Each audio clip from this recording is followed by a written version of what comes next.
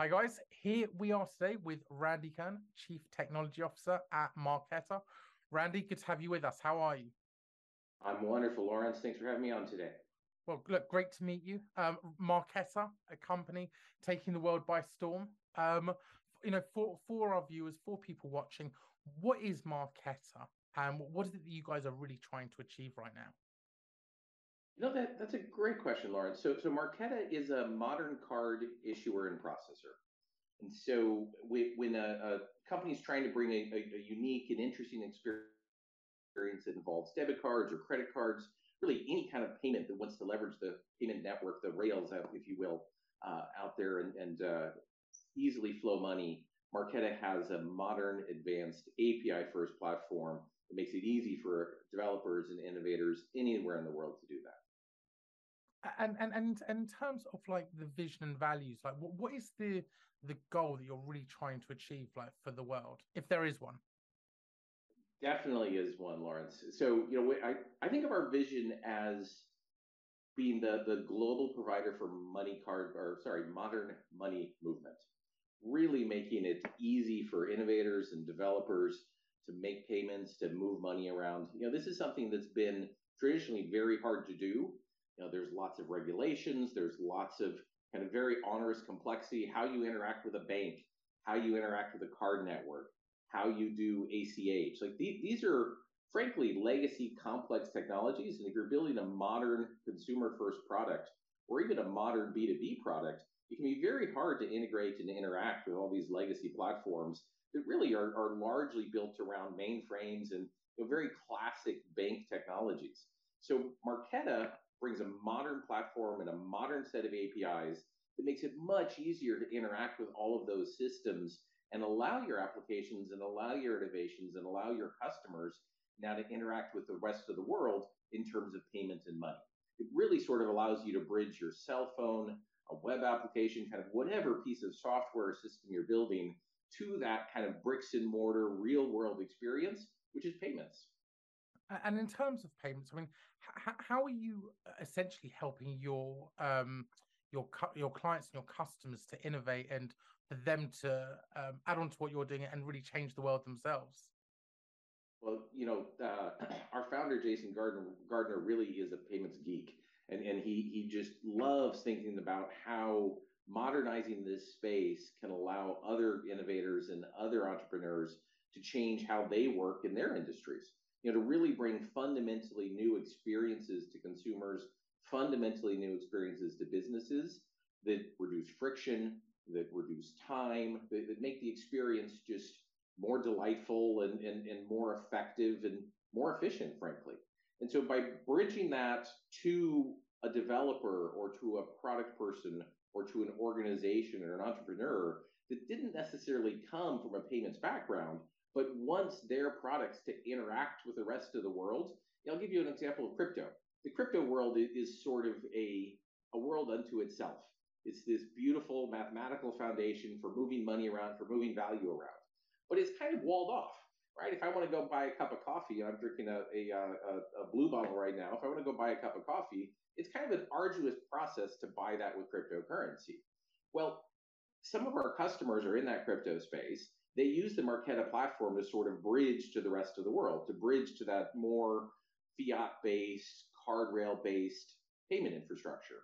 So if I had one of my customers' cards, for instance, powered and processed by Marqeta, they could actually do a conversion from Bitcoin to fiat at the point of sale, real time. And now effectively my cryptocurrency, which traditionally was sort of this world unto itself, is now directly connected to the rest of the world through the card networks, allowing me to enjoy this cup of coffee. And is that largely where the ideas have come from for Marqeta? To kind of like revolutionize this part of the world? That is a great question. So I wasn't here for it, unfortunately. I've only been at Marqeta for about a year. But the story actually starts at about 2008, 2009. And our founder, Jason, was having dinner with a friend of his, and I think they were eating some sushi, actually. And this is sort of the peak period of Groupon coupons. And there were a lot of other companies that did it as well, but there were all these consumer coupons. And he has like a pocket full of these things. He's like, you want to go do this, or the other. And they realized, wouldn't it be great if all this was on one card? instead of carrying this whole wad of either paper coupons or PDF files or whatever, wouldn't it be great if this was on a card? So that sort of launched this whole experience of understanding how you interact with the card network and kind of figuring out the wonderful abstraction, if you will, almost from the card holder, from the kind of person with the assets, with whoever you want, the person who wants to make the payment, to the rest of the world, all the merchants. It's this wonderful kind of place where you could do very different things on both ends of that, but because of the way the card network works, it brings all those together. So the idea was to put all these on a card. So the company actually started with the idea of a very consumer product, right? This kind of consumer, as an individual, me, Randy, I want to put all these coupons that I have onto a card, pardon me, go around and use them wherever I see fit.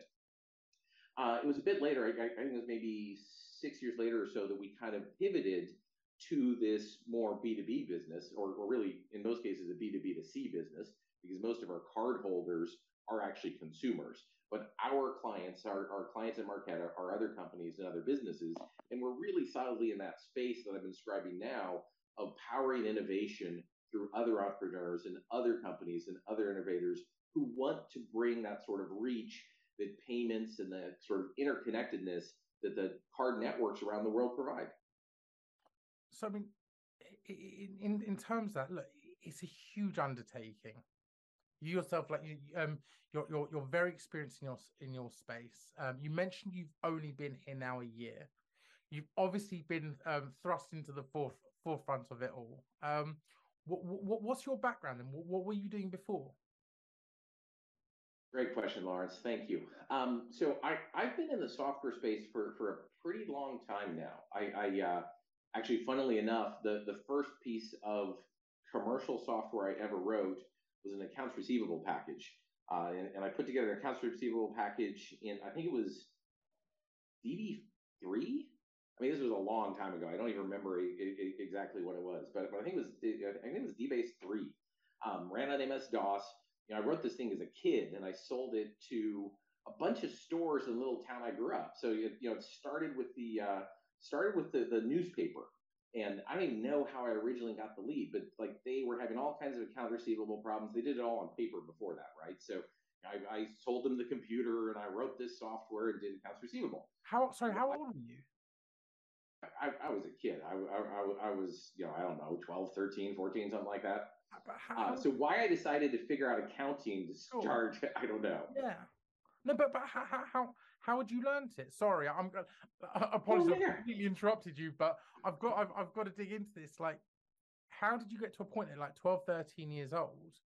You know, you talk about MS-DOS. Like that's a while ago. Like it's a while ago. Well, how did you first get into computing then?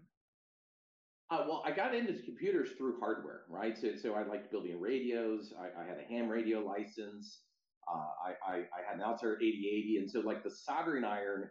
I grew up on a farm first off, so I was in the middle of nowhere, kind of on a farmstead, and spent the bulk of my time kind of just going around and figuring things out or hanging out in the library. And so hardware and vacuum tubes. Actually, back then I built a lot of random stuff with vacuum tubes. Got some interesting stories about how they explode or burn you, or all kinds of fun things. But hardware and electronics and literally building circuits and figuring out how it worked, like that was a lot of fun and something I just enjoyed wasting my time with. Then after a while, I got tired of all the noxious fumes you get from a soldering iron and all the burnt fingertips and sitting there with a ohmmeter trying to figure out why my board didn't work the way I expected it to.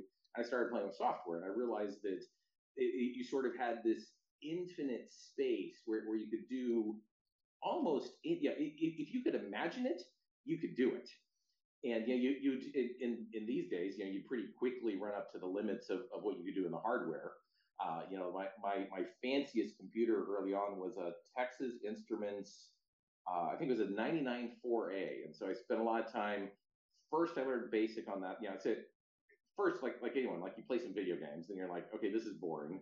What do I do next? And then I figured out there was a BASIC interpreter built in, and so I taught myself BASIC and wrote a bunch of random stuff, and then I realized pretty quickly that was pretty limiting on such a small machine, and so I went to assembly language and that pushed that box really as hard as I could.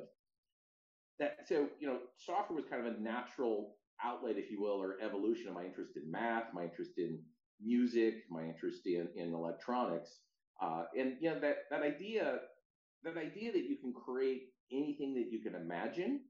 And yes, there's practical realities that get in the way. And as I've gotten, you know, advanced through my career, the business constraints and kind of making sure that you can actually keep the business running and keep your employees happy, like all of those things start to become reality as well.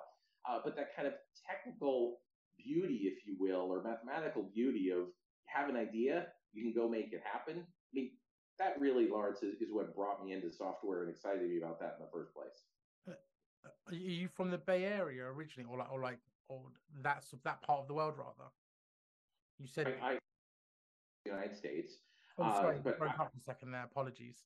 So sorry. I was saying I'm from the West Coast of the United States, but I grew up in Washington State, about 60 miles north of Seattle. So I grew up outside of a town called Stanwood, Washington, and then I moved to Seattle. A bit later, and I spent most of my adult life in Seattle. I worked at Microsoft for a long time. And then I actually moved down here to the Bay Area. I live here in San Francisco now, and I moved here about 8 years ago. Because you very much got that philosophy about, if you want to make a change in the world, you can build it, right? It's so much fun. That comes from that part of the world. So exactly.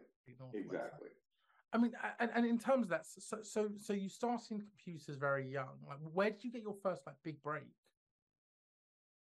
Well, honestly, I'd probably say it was Microsoft, right? So I thought I was going into classical music as my profession. I mean, I love computers, I love software, but I also spent a lot of time playing the viola, and I thought that was my path. And I randomly, I was actually meeting my mom for lunch, and I had a book on x86 assembly language.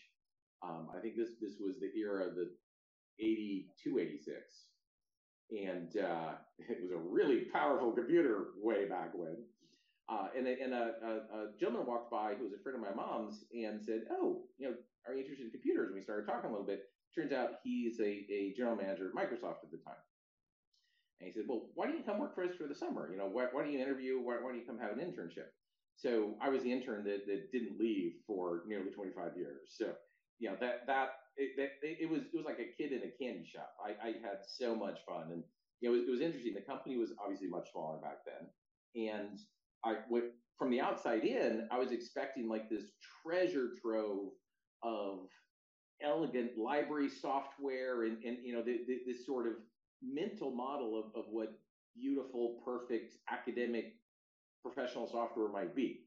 Well, of course, Microsoft was a business, and like every business and every place I've ever worked or every company I've ever spoken to, it's a balancing act, right? And you're finding ways to grow your business, you're finding ways to satisfy your customers, and you're kind of constantly battling the complexities, the scale, the trade-offs that go into building software. So, it was nothing like the Crystal Palace that I'd fantasized about from the outside once I joined. But nevertheless, there were brilliant people. I learned so much. I worked far too many hours for far too many years, but I had a blast, and it was just such a fantastic education. I mean, and sorry, what year was that, if you don't mind me asking? I don't remember the year I actually started. I think I went full time in 90 or 91. So, and then I was there until amazing, like that. Yeah, I mean, there was I like to tell people Microsoft. People are like, "Oh, what was Microsoft like?" I'm like, "Which one?" There were very different Microsoft. I left in 2014, I think it was, and I came down here to San Francisco and worked for Parker Harris and Mark Benioff at Salesforce. But Microsoft went through so many changes and generations, and my memory is it was less than 1,000 people when I joined, and I think it was 140,000 or something when I left the company. That's awesome. And I guess you've probably seen the same sort of exponential growth, probably at Salesforce, and now you're witnessing it at Marqeta. Would you say that actually the challenges that companies face as they grow? I mean, have they changed? How are they changing? The challenges for a company like Marqeta, how do they compare to a company like Salesforce, for instance, or a company like Microsoft? Lawrence, is a great parallel, and honestly, that's part of why I'm here, right? It's that scaling and that growth story. I love building teams. I love building software. I love building businesses, and sort of balancing all of those needs as you're growing and scaling. Excuse me. That's something that I find energizing and intellectually fascinating. And the challenges are very similar in all three companies, but I think as society has progressed and as with sort of each iteration of this, the world's changed around us, and so the complexity actually continues to go up. The level of competition for talent now is greater than it's ever been before. And it was tighter and harder at Salesforce than it was for me in the early days at Microsoft. Each of these areas has gotten bigger and more complex. The reach of technology, the reach of the internet, the reach of, frankly, card payments. All of these things have gone up orders of magnitude in scale since I started my career.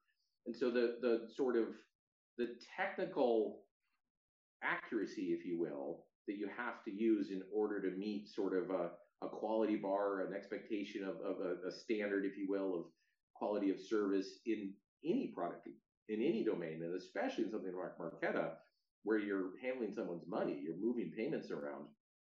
It's tremendous. And so to do that at scale and to grow at a fantastic pace while your team is growing, while you're building the environment, while you're building the business, it's just a fascinating bit of work around prioritization, around focus, around aligning your organization, and ensuring that folks understand the vision and the mission, and how the work they do each and every day ties into that, and how it makes our company more successful and how it makes our customers more successful.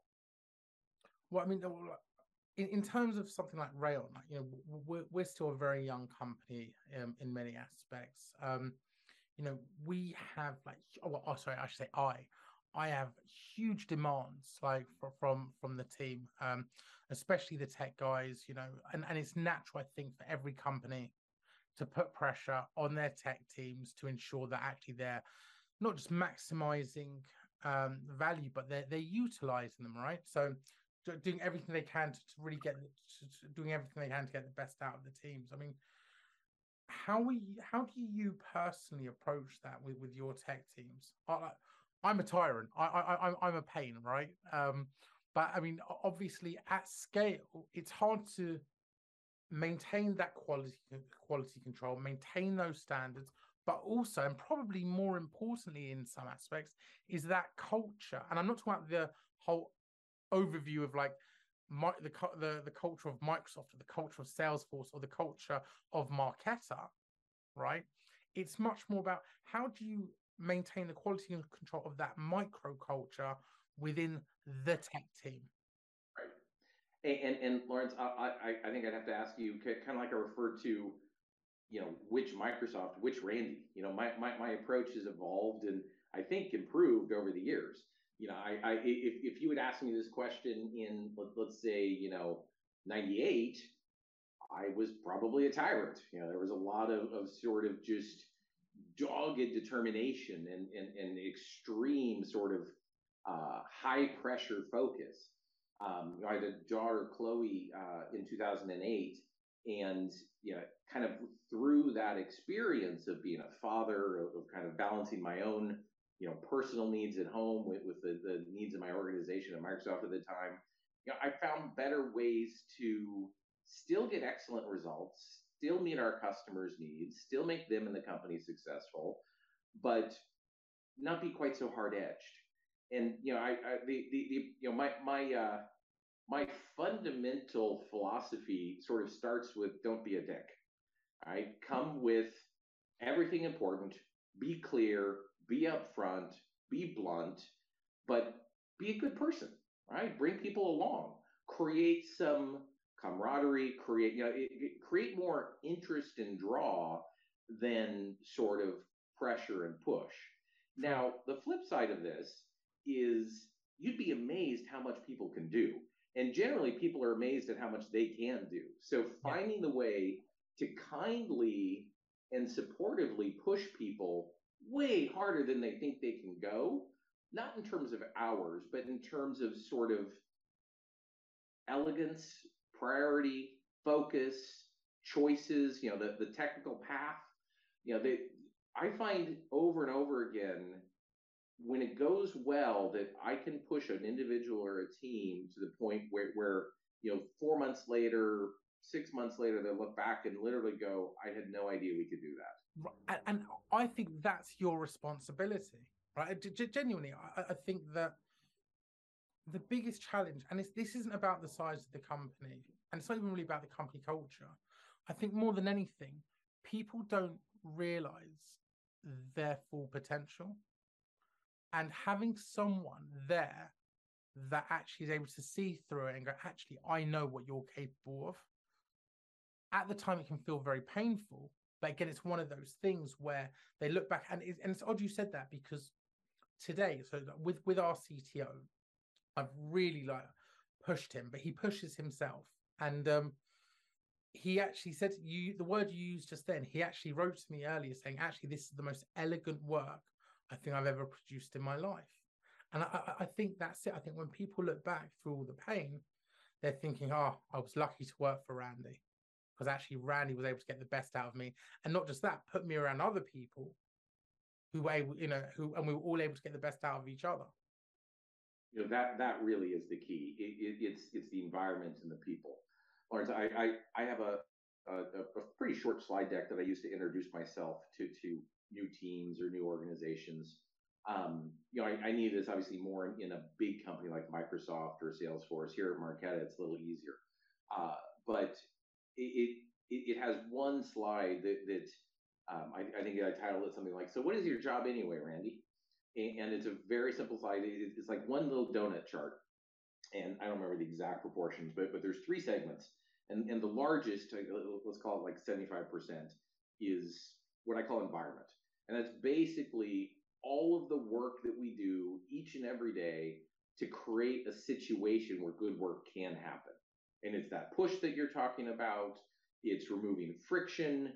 It's ensuring that people have basically the clarity and understanding and alignment and everything necessary such that great work can happen and information is flowing up and down easily, all of those type of things. So that far and away is the bulk of my job. Then I have a 20% block, which is hiring and firing. And I intentionally have the word firing on there, not that I spend 20% of my time firing, but that's sort of the starting point of the conversation with a new organization about us being a performance-oriented culture, about us looking at an environment where we're all going to work really hard. And by hard, I don't mean the way I worked in the early 90s, 100-hour week. That's not what I'm looking for. Oh. I'm looking for folks who are really focused and really efficient and put in really good work and get a lot of return from their calories, from their energy. And then the last piece, the 5% that's remaining on that donut chart is making decisions. And the reality is I probably shouldn't even be making decisions 5% of the time, but it's sort of a reasonable starting point. And I use that as an entree to the organization to talk about, while I'm more than happy to make decisions and the ones that should be made by me, I'm more than happy to do, but I don't want to be the choke point on the organization. And the vast majority of the people who work for me, everyone who works for me understands what they're doing and the details of that area far better than I ever could. The point of scale and breadth is that we sort of, I likely have a broader context. Someone working on a particular area understands the depth much, much, much, much better. So we talk and we debate and we discuss it so that I can share context that helps you understand, what of many paths you might want to take to better solve the problem. But at the end of the day, you're the one who understands the reality. You're the one who understands the details. When there really is when there's a risk trade-off or something that really feels inappropriate to make it in a particular area of the team, happy to weigh in and take that responsibility.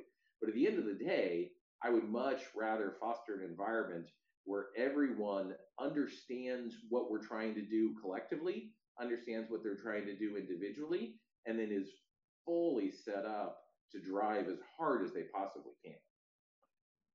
I mean, with that, I mean, you mentioned that there is like a choke point, but really the choke point, I guess, as the CTO, the choke point is on you in terms of the fact that Marqeta has grown exponentially. I'm sure even in the time you've been there, you've seen huge changes, partnerships, huge opportunities, and again, Absolutely. that is all. But that's all driven right by the advancements in technology, and what your guys and what your team are doing. I mean, and in terms of that, what does the future look like for Marqeta? And so, in terms of from a business perspective, and in terms of the tech that you want to see being developed.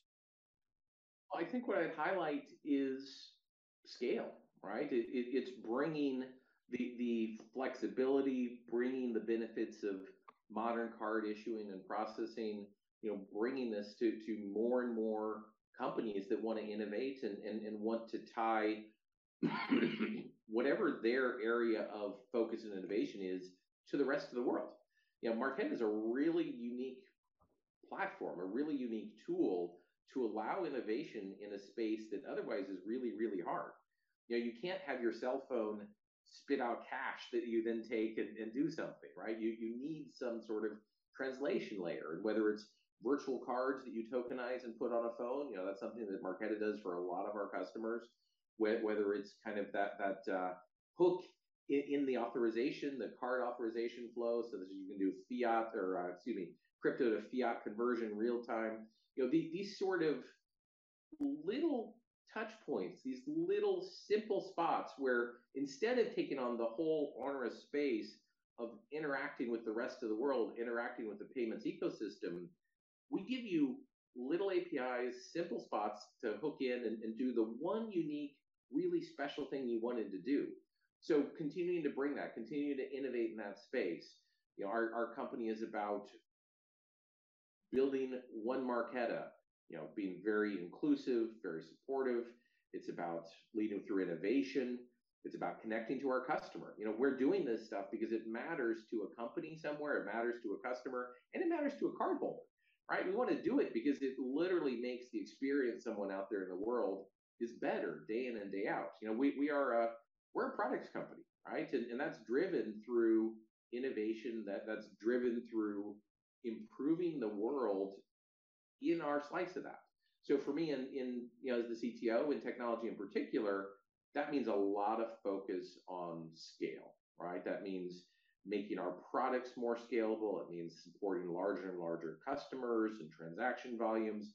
It means making it easier to do that so that my team isn't crushed under the pain of kind of managing that system as it gets bigger and bigger and bigger. As a company grows or as use of a platform grows, it's not really about the company, but as use of a platform grows, you have to find ways to make it easier and easier and easier to operate that platform, or your product and engineering team sort of grinds to a halt and can't get the space and the freedom and the time to innovate. And so it's a really, really important, obviously, to provide a high quality product for the trust of our customers and the trust of their customers, and then to do it in a way that's easier and easier for us, so we maintain that excitement, we maintain that innovation, regardless of the scope and scale as we continue to go down this journey. Well, it's impressive what you guys are doing, to say the least. I mean, and in terms of being impressed and like developers trying to impress you that want to work at Marqeta, I think I've mentioned this to you before. Like, a huge part of our community, in fact, probably our biggest market, understandably, for Web3 blockchain developers, it is actually the United States. Slowly, like just behind us, obviously, Europe. Though we're seeing huge growth actually in Brazil, I should say. But what are your expectations like in terms of developers? In fact, let me put it another way. What would be your advice for developers trying to break into a company like Marqeta? They want to stand out. They want to impress you. Is it about the languages they should be learning? Is it about their attitude? Is it both? Is it, how much of it is science for you? How much of it is art? A really good question. So, look, software development in 2022 is a team sport. Way back early in my career, there was an awful lot of, individual wizards in a closet building something. And in 2022, though, the scope and scale and complexity of what we do means this is a team sport. You work across not only other engineers, but you've got colleagues in product, you've got colleagues in go-to-market, you're talking to your customers. It's inherently, pardon me, it's inherently a much more team-oriented effort than it once was. So first and foremost, kind of comes back to that point of be a good person. Be someone who supports each other, who is curious about others' perspectives, who isn't trying to win every conversation, but is trying to find the best answer. I love debate, but I want to debate with you, Lawrence, in order that our different perspectives, the diversity of our experiences, the diversity of our views leads to a better outcome. I don't want to fight with you about you. It's not about me winning you or me putting you down. I want to argue with you about the thing on the table such that we make a better diamond. Sure. So I'd say that's first and foremost. And then get really good at your skill, right? The technical skill of writing software. I don't care what language you've done it in. I don't care what company you worked at, but go really deep. Like really understand how it works, why it works that way. Bugs and mistakes and failures are a gift, but don't just go fix them. Like really, really learn from them. I remember a night. This was probably '02 maybe. And some friends of mine were launching a new website, and they've been working on this thing for a year, 18 months, whatever it was. And the night they were going live, they'd been in beta for a little bit, but the night they were going live, I went by around midnight or whatever, and I brought them all Starbucks coffees because I'm like, I know what nights like that are like it's brutal. Oh, American. That's so Seattle as well, by the way. That's true. That's very true. So yes. Brilliant. That's amazing. Called me out. You got me. Yeah. And they were struggling though because they the moment they would turn this thing on, they get a few queries in, they'd serve a few web pages, and then latency would go just through the roof. It would take forever to get a page back, and mostly they would just all error out. And yeah, I was sitting there for a little bit, and I was listening to folks talk, and then I asked a question, and I realized the problem they had. Basically, they built this using kind of what then was all the new fancy technology, and kind of were doing RPC calls back into the website in order to render little different subcomponents. But those RPC calls were going back in the same way a user's browser request would come in. So basically what was happening is massive request amplification. So one user would make a request, it would spawn 100 other requests that sat in that same queue. Anyway, long story short, it just didn't work, right? This architecture didn't work. The good news was, in this particular technology stack they were using, they could basically just sort of change how the build system worked. And now all those RPC calls were direct calls in memory right to that bit of code. And so they rebuilt it, an hour or two later, redeployed it, and the thing worked perfectly. But I've talked to some folks about that experience since, and what's interesting is some people are just like, oh yeah, we shouldn't have done that. Others really went in and deeply understood how that broke down and were able to extract lessons and deeply learn from that misstep in a way that others couldn't.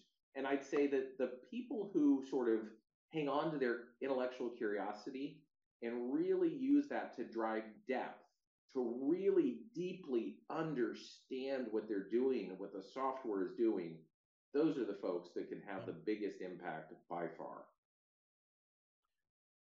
And I have to ask just last question, very conscious. I am conscious of your time. I have to ask this for our community, because about 15 to 20% of the Raion community, it's developers who are either have just recently founded their own company, or they're about to start their own, or they're planning on building their own company within 18 months from now. When should they take their product and actually start selling it? And the reason I'm asking this is that, one of the mistakes we made, we got our product really early, and we just went out there. We tried to start selling it like really early on, and lo and behold, very lucky, we got clients. We needed to get clients. We were in that position. But for most companies, is it not detrimental for them to just build their first product? Like you say, it's almost like in the beta phase. It might not be the best product ever. Should they be taking it to market? Should they be trying to generate sales? Is that the philosophy, or is it something where you hold off, you make sure you've got a superior product, and then you go to market? Which, by the way, is another thing, because if you do that, first of all, from a reputational standpoint, I think it's much more professional. But in addition to that, so I'm kind of jumping here. One of the mistakes that we made, we took our product to market and we tried selling it for $1,000. No one would buy it. We grew the community a bit bigger, and then we took exactly the same product and we tried selling it for $50,000. And then all of a sudden, we had a waiting list of clients. It's the same product with more people, admittedly. So for young CTOs, for founders of companies, when should they really be like jumping in and saying, right, now let's go and sell our product? Wow. I mean, that is literally the billion-dollar unicorn question. Okay. And I think the approach is very, very different in B2C than it is in B2B. Okay. If you are selling B2C, it is inherently a game where it's harder to get going early. It's something where you don't need to be done by any stretch, but I think it's a lot harder to really sort of drip out very early little bits and pieces and get uptick and get useful feedback. On the B2B side, I also think it varies a lot in terms of what the product actually is, right? What is the level of trust the customer needs to have in that product? The journey is going to be a little bit different for every product segment, every buyer in a enterprise or consumer. So I think the right answer has a lot of nuance. I do want to caveat this that this is in terms of when to start selling. Don't conflate that with when to go talk to your customers. Go talk to them before you even pick up the keyboard. Yeah. And keep talking to them every single day. 100%. Spend as much time talking to potential customers, prospects. As you can, way before you have anything you might. And they'll tell you what you're doing wrong. And listening to that is hard, both because you don't want to be challenged in the beauty of your idea, and also the fact that folks don't always recognize what a better way of doing something is. So there's very much a balancing act here of how you listen to a customer or a prospect telling you that. It's really, really tricky. I'll share one bit of how I think about building products, not necessarily new companies, but building products inside of existing companies, or even features for that matter, Lawrence. I am a huge proponent of incrementalism. And even for architectural evolution, I don't want the plan that says, oh yeah, we want to replace this data store with this one over here. I'll be back in 2 years. No, I want you to figure out the way that 2 weeks from now, 2 months from now, you've got something up and working in production. Doesn't mean the whole thing has moved over. Doesn't mean you're done. But I really want you to find the way to do that. And it's hard, and people generally don't want to do it. And they tell me how, well, that means I'm not going to be done in 2 years. I'm going to be done in 5 years. And all that's kind of true, but it's missing two really key things. When I started this game, it was packaged software, it was floppy disks, and sort of a recall was really, really expensive. If you built a piece of software, you put it in the distribution channel, a bunch of enterprises picked it up, and then you're like, oops, there's a really bad bug. Like, that was really hard to recover from. And deploying a new version was really hard. I mean, burning new floppies, getting them on trucks to go to Egghead software, like all this crazy stuff. As a SaaS company, a new version, I can make that happen in 30 seconds. And so value, the production of value is sort of the area under the curve for all those little tiny minute improvements, right? So if I make the product a tiny bit better, but it's being used by, let's say randomly 1,000 customers, I get some value from that, right? So each of those little tiny upticks adds value to my customers, it adds value to my business. And so when I think about kind of architectural evolution, building new features as part of an existing company, even though it's frustrating, even though it's hard, doing it incrementally, you actually produce more value, even if it takes you 5 years instead of 2 to put it in a check mark and say you're done. So for a new company, one of the things that's really, really important, obviously, is product market fit. So sure. As soon as you can start to gauge that, don't wait any longer. But to your point, if people won't even be able to recognize it yet, if you have one wall of the gymnasium, maybe you wait a little bit. Yeah. Randy, I've got to say, I think you've hit the nail on the head there. It's very much product market fit, and it's not about just trying to charge 50x more than what you were doing previously. Randy Kern, CTO at Marqeta, fantastic to have you with us today. Thank you very much for your time. Thank you, Lawrence. It's been a pleasure.